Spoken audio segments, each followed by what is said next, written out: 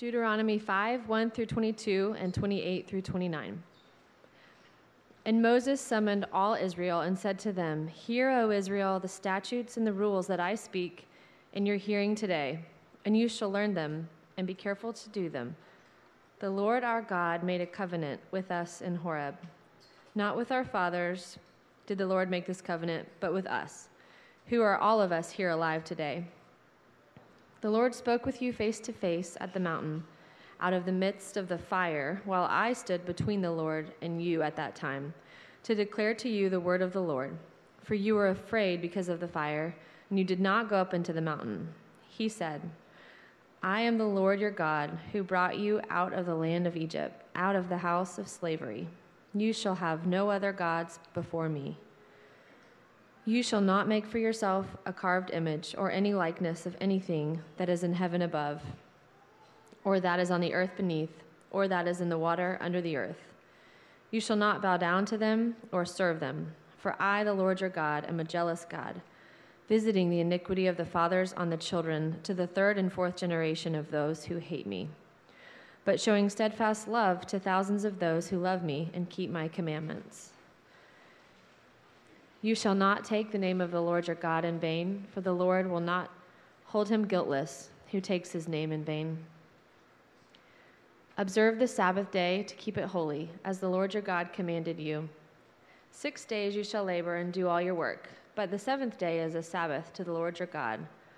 On it you shall not do any work, you or your son or your daughter, or your male servant or your female servant, or your ox or your donkey or any of your livestock, or the sojourner who is within your gates, that your male servant and your female servant may rest as well as you. You shall remember that you were a slave in the land of Egypt, and the Lord your God brought you out from there with a mighty hand and an outstretched arm. Therefore the Lord your God commanded you to keep the Sabbath day. Honor your father and your mother as the Lord your God commanded you, that your days may be long and that it may go well with you in the land that the Lord your God is giving you. You shall not murder, and you shall not commit adultery, and you shall not steal, and you shall not bear false witness against your neighbor, and you shall not covet your neighbor's wife, and you shall not desire your neighbor's house, his field, or his male servant, or his female servant, his ox, or his donkey, or anything that is your neighbor's. These words the Lord spoke to all your assembly at the mountain out of the midst of the fire, the cloud, and the thick darkness with a loud voice, and he added no more. And he wrote them on 2 tablets of stone and gave them to me. And the Lord heard your words when you spoke to me. And the Lord said to me, I have heard the words of this people, which they have spoken to you. They are right in all that they have spoken. Oh, that they had such a heart as this always, to fear me and to keep all my commandments, that it might go well with them and with their descendants forever. This is the word of the Lord.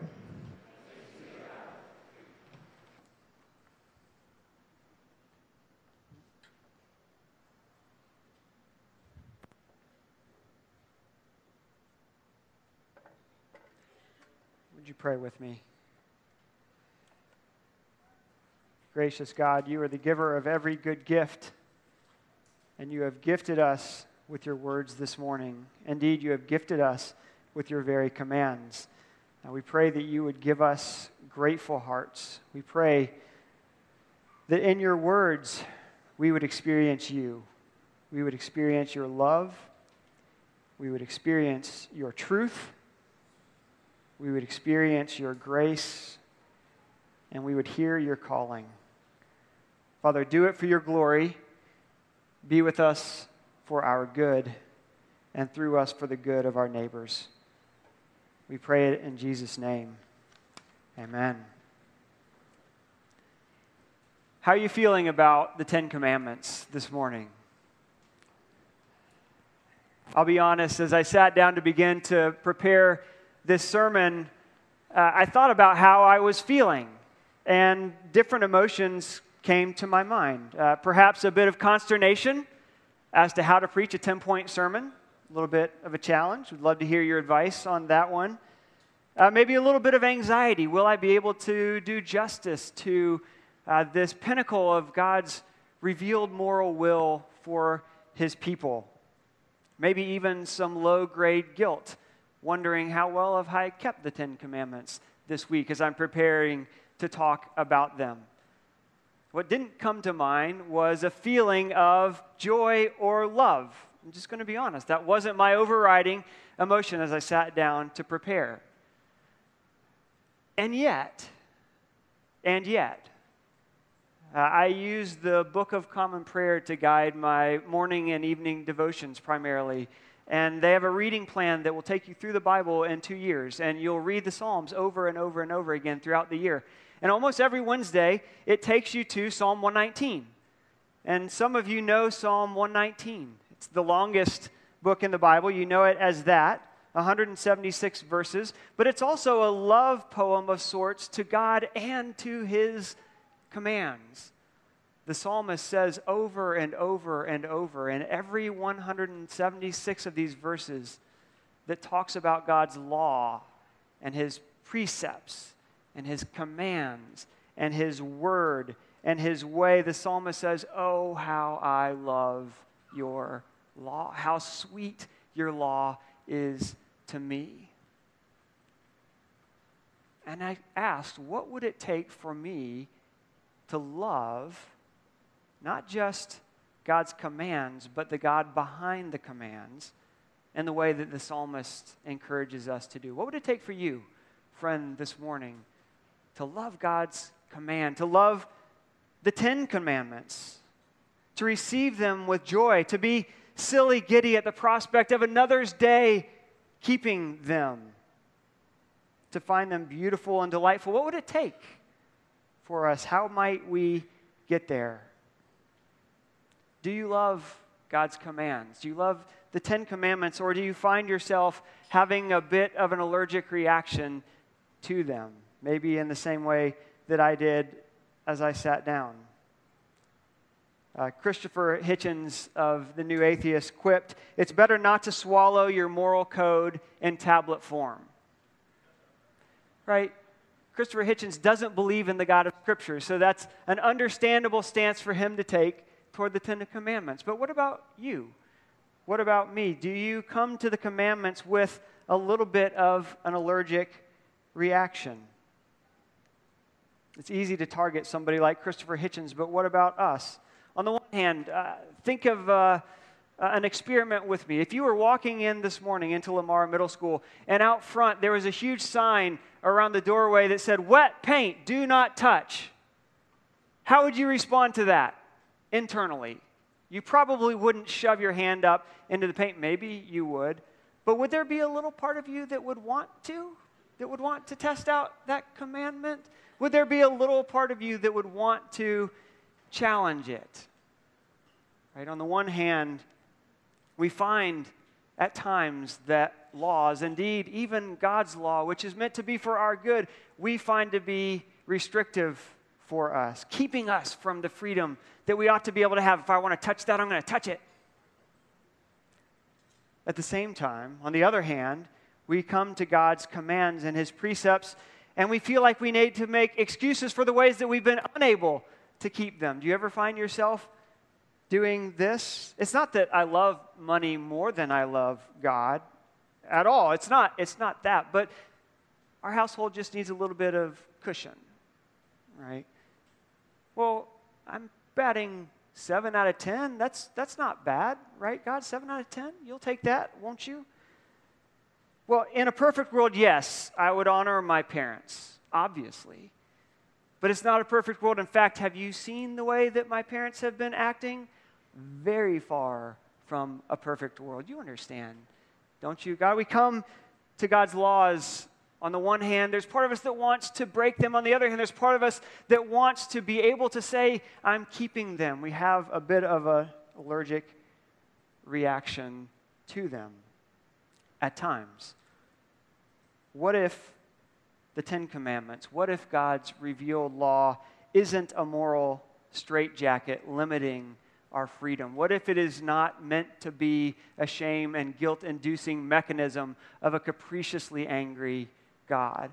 What if God's law is meant to lead us into a life of flourishing in a way that honors the beauty of who God is and honors the beauty of a world that He has designed to work, honors our very selves as His image bearers?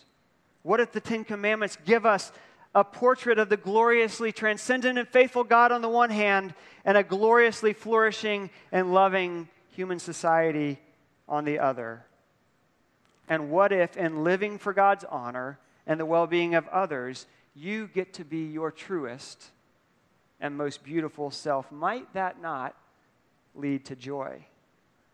Might that be the kind of commandment that we find here in Deuteronomy chapter 5? What would it take for you to love God's commands? That's the question that we want to ask and seek God's answer to through the help of His Spirit and in the person of Jesus this morning.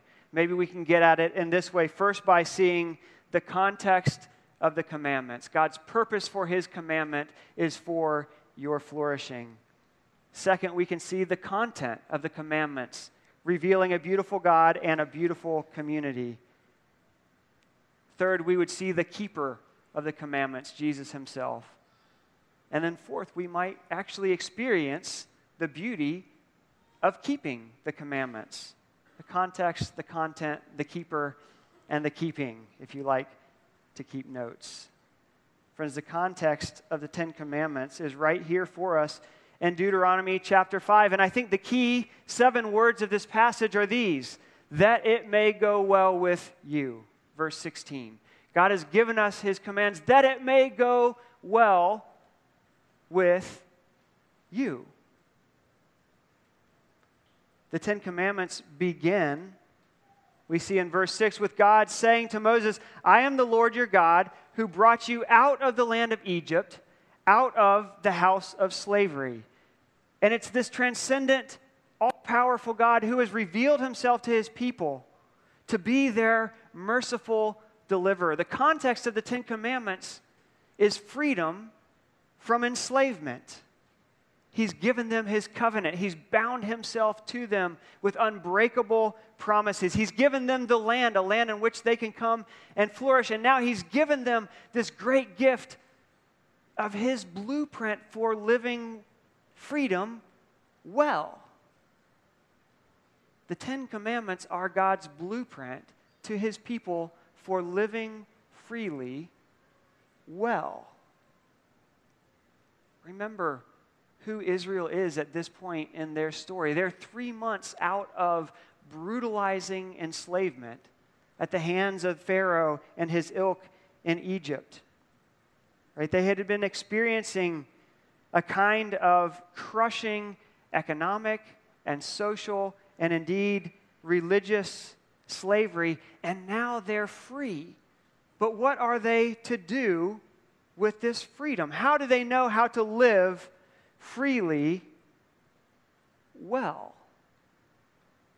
You see, God's commandments are His good guidance for how to live with the freedom that He has blessed His people with. And this, I don't know about you, but for me sounds like an incredibly attractive gift, because don't we have so much freedom in our lives, in our culture, particularly in our community here as followers of Jesus? Jesus has freed us from the enslavement of sin and death and hell itself. And yet, in the Bible, freedom is always not just freedom from the land of Egypt, the powers of our enslavement to sin, but it's always freedom for living a good and flourishing life that would bring glory to the good God and participate in the glories of a good community. And we need that guidance, don't we? How do we do with the freedom that we've been given? Most of you know that my family and me are new to Grace and Peace. We're new to Austin. We had spent the last 8 years of our lives in California, in Marin County. Marin County is just north of San Francisco across the bridge. I promise I'll get more and more Austin illustrations as we settle into Austin. But for now, you're going to hear some about California. One of the tragedies of Marin County is that it has the highest rate of binge drinking amongst high schoolers in California. Almost the highest rate in the entire country. Marin County's teens have all the freedoms that one could possibly want. And they live in a culture in which they're encouraged to express themselves as freedom from any restraint. Go and be who you are. And be who you are to the fullest. And what they're asking is, somebody show me who I am and how to be. And the anxieties that come along with not having the guidebook are crushing them. There's more to it than that, but it's not less than this dynamic. And so they self-medicate. And teens in Marin County are at incredibly high rates for depression and anxiety and even suicide. Why? Because they've been set free, but they need somebody to show them how to live freely. They want the guidebook. And so as we come to God's commandments, one question that we can ask ourselves is, apart from His guidance, without the rule book, on our own strength, on our own dime, how is our freedom project going? How are we doing? How are you doing? Right? If you're here and you're not a Christian, and you're exploring, and maybe you're even a little bit skeptical about God's goodness and how a moral code from centuries ago can have relevance to your life today, I would invite you to ask this question: how are you doing apart from it? And what is the fruit that's being born in your life and through your life? Does justice reign? Are relationships stable and fulfilling and reciprocal? Is your work life additive, giving, and impactful? Are you anxiety-free, clear-eyed, clear-hearted? Are you actually free, or are you merely enslaved to other ultimates that are promising significance and perhaps failing to deliver? G.K. Chesterton, 100 years ago or so, put it this way: if humanity doesn't keep the 10 Commandments, we'll be forced to keep the 10,000. It's the wild, wild west, and how is it going for us? If you're here and you are a follower of Jesus, let me ask you this as we prepare to look at the content of the 10 Commandments. Do you trust the giver of the commandments? Do you trust Him? God has given His commandments so that you would learn how to live well freely, so that it may be well with you. That is His heart. It bears repeating, so that it may be well with you. That is His heart. Do you trust Him? Do you trust Him to give yourself in love to His guidance? Indeed, to give yourself in love to Him. Friends, the context of the 10 Commandments is that they come out of a heart of God that is filled with good purpose for you. And the content of the commands is a blueprint of living toward a beautiful God and living into beautiful community. Living toward a beautiful God and living into beautiful community. Now, I wrestled with how to handle the 10 Commandments, and I just want to hit briefly on each one. No other God before me. Commandment 1, why start here? Have no other God before me. Because, first of all, God deserves pride of place in our lives. He is the being that exists with pride of place in the cosmos. He deserves pride of place in our lives. Why start here? Because this is the commandment most foolishly broken. Thou shalt have no other gods before me. Do you know the famous St. Augustine quote? Our hearts are restless until they find their rest in you. The story of the Bible is that we're made first and foremost to exist in relationship with this covenant God who has offered Himself to us. And when we break this commandment to put that relationship first and central in our lives, everything else falls apart from there, because everything is wired and designed to work within the beauty of that relationship with our Creator. Verse 10 reminds us that when we break that commandment and move away from Him, it goes badly. Our actions have consequences. But God's character is such that He limits those consequences. His character is such that when we give ourselves to Him and respond to His grace and faith, He's committed to the 1,000th generation, which is a Hebrew way of saying forever. It's who He is. Why start here? Because this commandment is also the most likely to be broken. It's where we start with our sin, friends. This is the story that we find in the Bible with our first parents in the garden. It's the story that Israel enacted right here. Moses is recounting to this generation the story of their parents. Do you remember your parents, guys, ladies? God took us to Mount Sinai, and there He was in the smoke and the fire. And I went up and I received the commandments. And while I did that, what did you do? You created an idol and you worshiped it. You hedged your bets. You found another God to put in front of God. It's the command that we break most easily, and so it's the command that we begin with. No other gods before me. Commandment 2, you shall not make for yourself a carved image, bowing down to them in worship. This is a reminder, friends, that we are worshiping creatures. And if we stop worshiping God, we will worship something else. And remember, a few weeks ago, we talked about what idols are. Idols are empty. Idols are powerless. Why would you worship a created thing when you can worship the Creator? Why would you worship an image of a created thing when you can worship the Creator? That it may go well with you. God gives His commands because He loves us. If we're not worshiping Him, we'll worship something else, and it will not deliver, and it will eventually crush us, making more and more demands, delivering less and less of the freedom and the life that we desire. Commandment 3, you shall not take the name of the Lord your God in vain. Yes, this means do not cuss and do not curse, but it means so much more than that. It means taking God's good name and emptying it of its true content and then filling it with whatever we want to fill it. Right? It means acting in God's name, but acting not in a way that God would approve of. Living His name out vainly.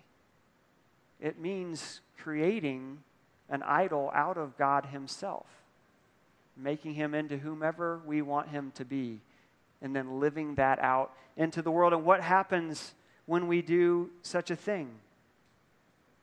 Well, when we take God's name lightly, we communicate that He is a God to be taken lightly, rather than the weightiest being in the universe who delights in us and wants us to live for Him and the good of others. Friends, these first commandments drive us back into the embrace of our covenant God, from whom and through Him and to Him are all things.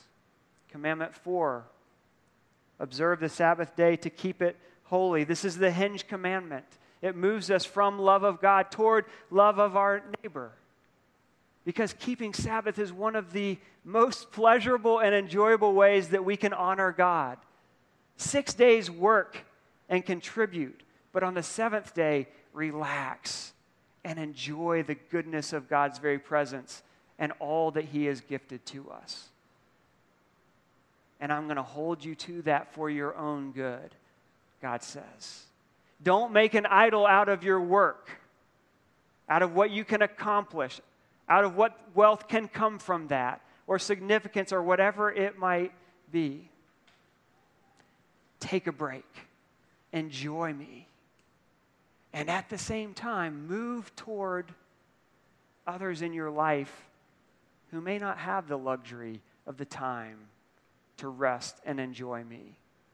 This is a wildly egalitarian commandment. Rest is not just for the privileged or the wealthy. Rest is for everybody who's created in God's image. And so if you have somebody working for you, let them rest. Affirm the dignity of their personhood. Give them the opportunity to enjoy the God who created them as well. Honor the Sabbath and keep it holy. Number 5, honor your father and mother. We're just going to fly through these. Friends, when you hear this commandment, think not just mom and dad, but think of a culture that lives with an extended family. Right? And those who are in authority in this kind of family would have been in not just familial authority, but social and judicial and economic and spiritual. And so, what would it look like for us to honor the good and the true and the beautiful relationships of those who are in authority over us, whether it's a teacher or a boss or a parent or anybody else? Commandment 6, you shall not murder. Human rights and social justice, friends, are grounded in theology and our image-bearingness as those made to reflect the glories of this good God. And so from the beginning of life in the womb to its waning and old age or illness, human life is sanctified. Human life is valued. And so this commandment, this ancient commandment, bears current weight in how we think and pray and act regarding abortion and euthanasia and cultural values toward our elderly, structural inequalities, and beyond. What would change if we valued human life as highly as does God, who not only created that life, but has given his own to ransom ours? Commandment 7, you shall not commit adultery. This commandment is concerned with protecting the sexual integrity of the marriage bond. And so, imagine with me again, what would it look like if sexual integrity and intimacy and commitment was of one piece with relational and spiritual integrity within a marriage? And what would it look like if integrity and commitment in a marriage contributed to the communal integrity and intimacy and commitment of, say, a church community? And what would it look like, friends, if a church community's integrity and intimacy and commitment was born out in the life of a neighborhood or a city? Can you begin to see that God's commands are given so that it may be well with you, and not just with you, but through you for an entire society?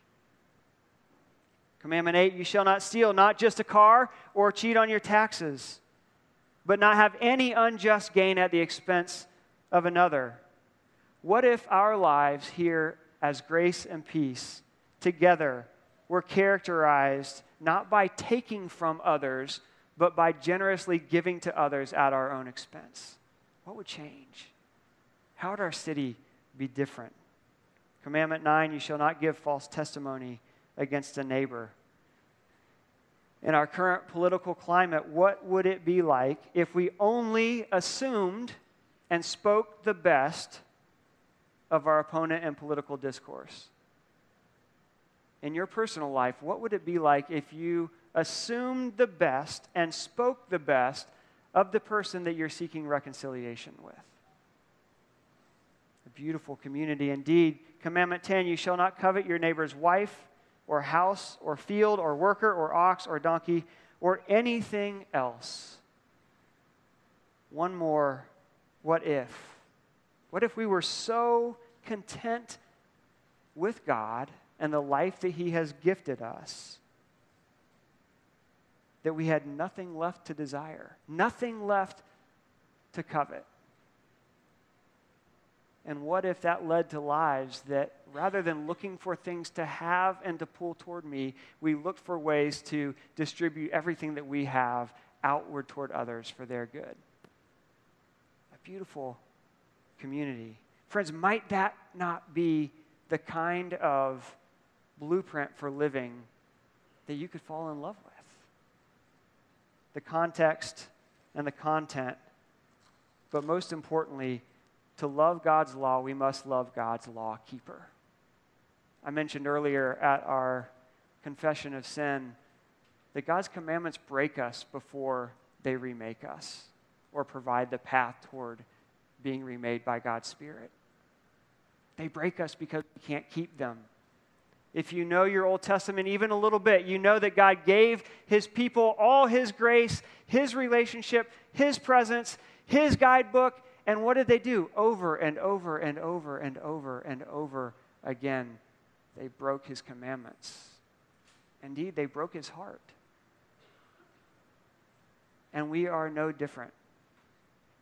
If we come to God's commandments with the understanding that we must keep them to be right with God, they will crush us. And there will be no joy there.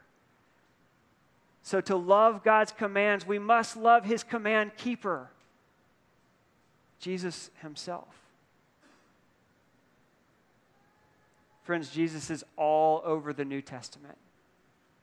He's all over the Ten Commandments, not just because he says that I have come to fulfill the commandments. That is true. But because he did indeed fulfill the commandments in his life. And then he gave his life as a ransom, buying us back for God, those of us who have failed over and over and over again to be law keepers. God says to his people in chapter 29, "Oh, that they would fear me and keep my commandments." Part of what it means to fear God is to honor him as the lawgiver. But part of what it means to fear God is to delight in him who is the one who kept the law for us as well. To fear God, to respect who he is, and to respect what he's given us, and respect the fact that we can't keep it by turning to the lawkeeper, Jesus himself, in loyalty and in love and in gratitude. You might come to the commandments and say, God, I'm at about a 78%. Is that good enough? God doesn't grade on a curve. He graded on the cross. And Jesus kept the commandments. And the weight is gone. We don't keep them because we have to. We keep them because we get to. And therein lies all the difference. If you would be a person who loves God's law. And finally, be a law keeper and see if you don't fall in love with who you are and the community that you are a part of.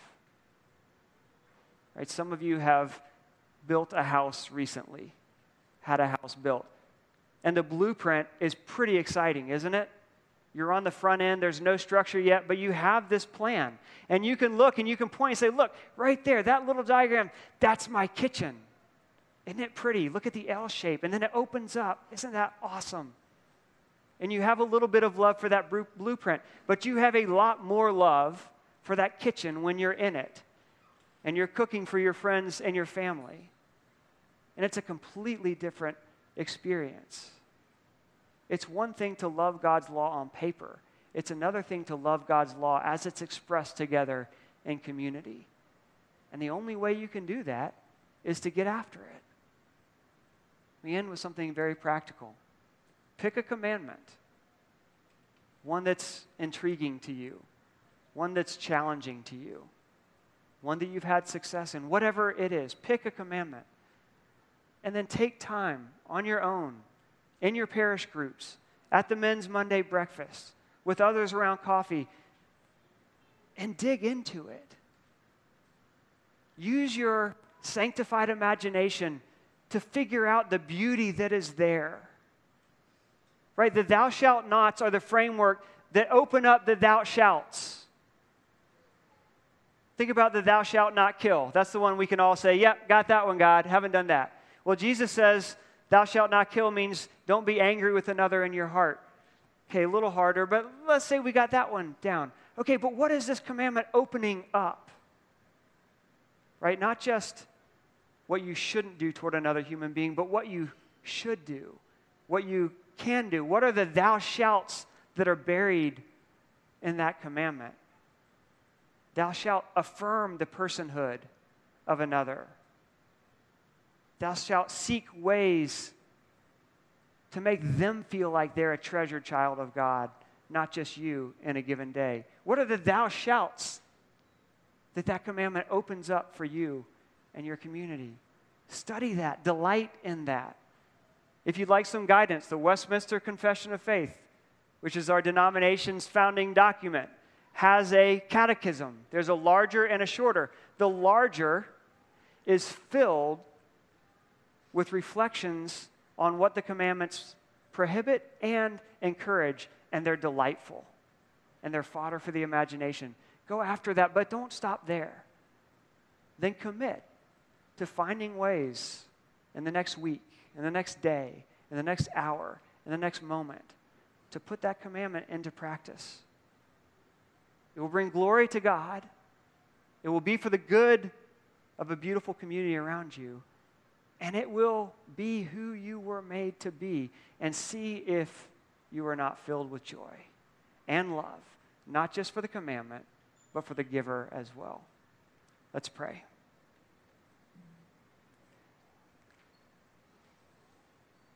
Gracious God, might we take you up on your beautiful challenge to receive your grace and then respond in living and in love in the ways that you are guiding us. Help us to trust you. When a commandment feels like it pushes against our instincts or even our understanding of what might be best, help us to trust you. But more important, help us, Jesus, to delight in you and what you've done for us and freeing us up so that we can live in this way, not just for your glory and not even just for another's good, but also for our own. We'll give you the glory, we pray in Jesus' name. Amen.